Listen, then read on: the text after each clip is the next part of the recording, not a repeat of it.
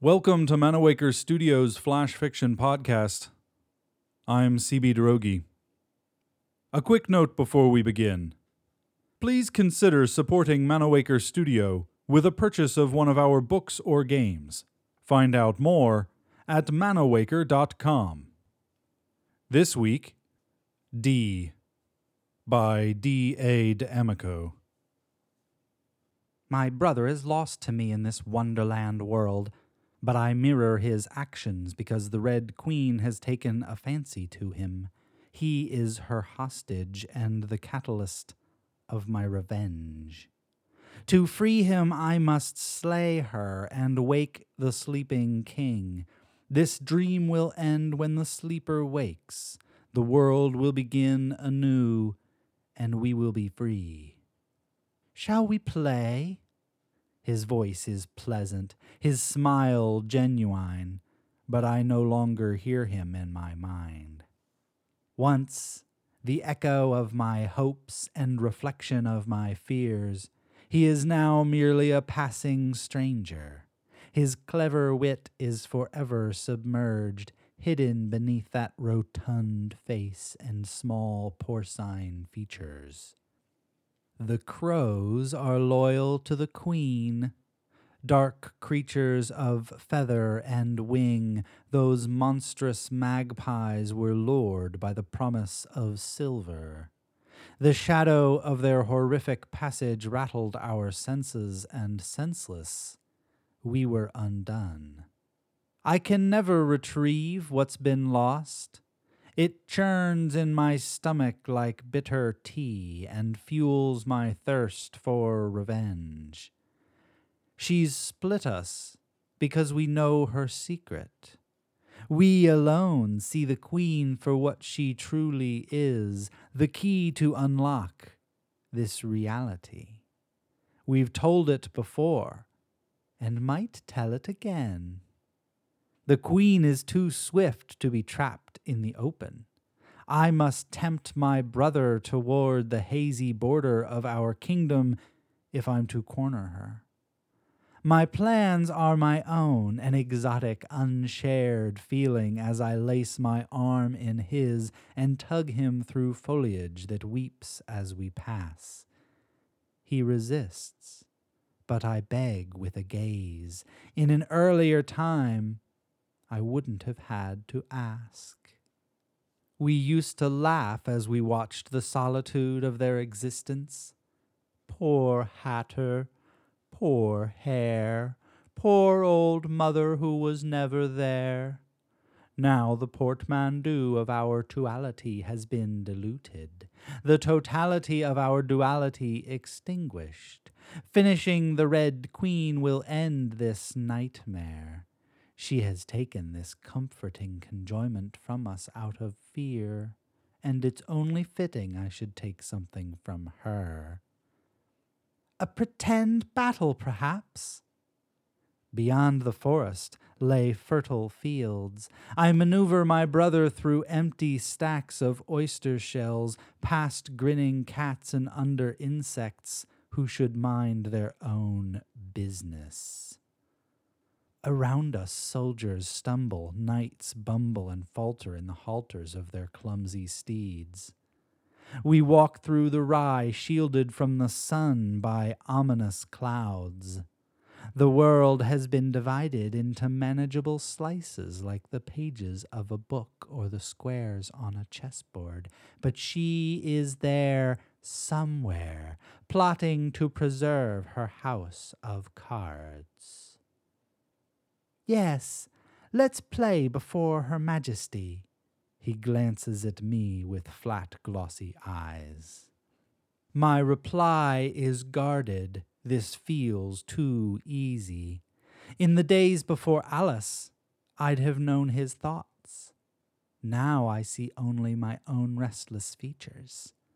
I'm lonely, having never known singularity, having always had my brother's presence of mind. A game for the Queen! Hurrah! He raises a fist in salute. Hastily I do the same, frightened to be in difference. The landscape is malleable.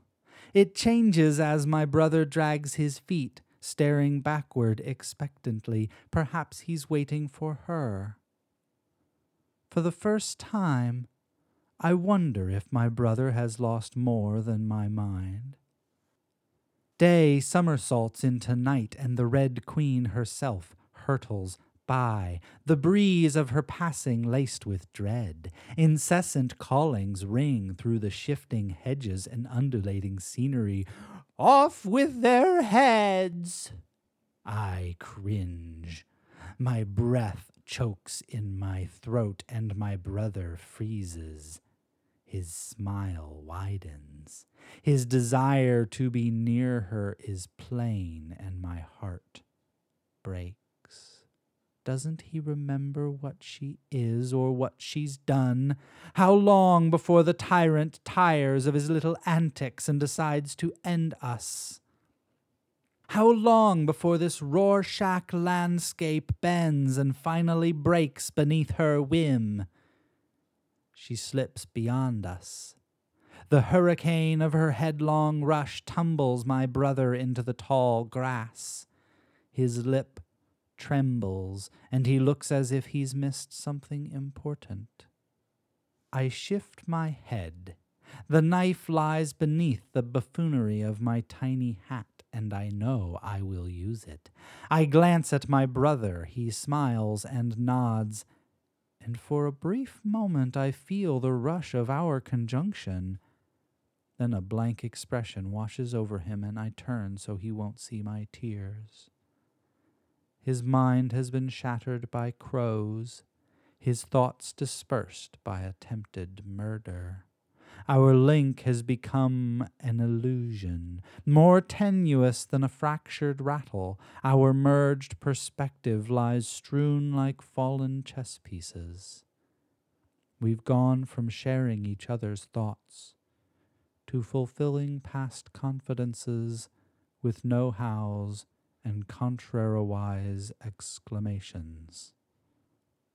Will he ever grasp what I'm doing for him? For us?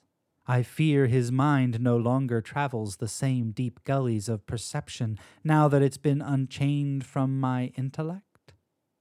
Does he even feel the same magnitude of loss? I will never know. She waits, he jostles forward. For no one, I finish. The queen has stopped with the yawning bank of a river at her back. Gaily clothed sycophants hover like hummingbirds, as restless as I myself have become. I edge closer. I raise my hand, seeking my cap. My brother does the same, his innocent actions mimicking my own. My heart surges with sorrow. I can wait no longer.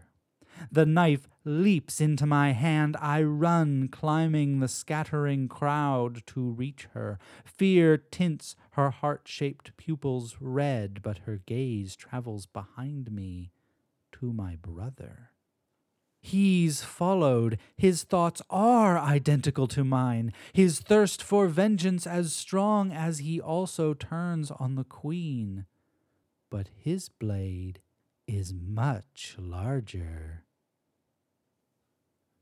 This has been D, written by D.A. D'Amico, and first appearing in Everyday Fiction.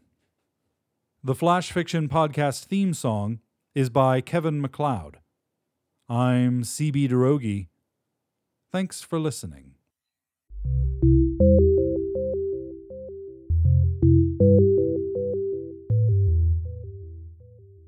Episode 0142, production copyright 2016, CB Derogi and Manawaker Studio.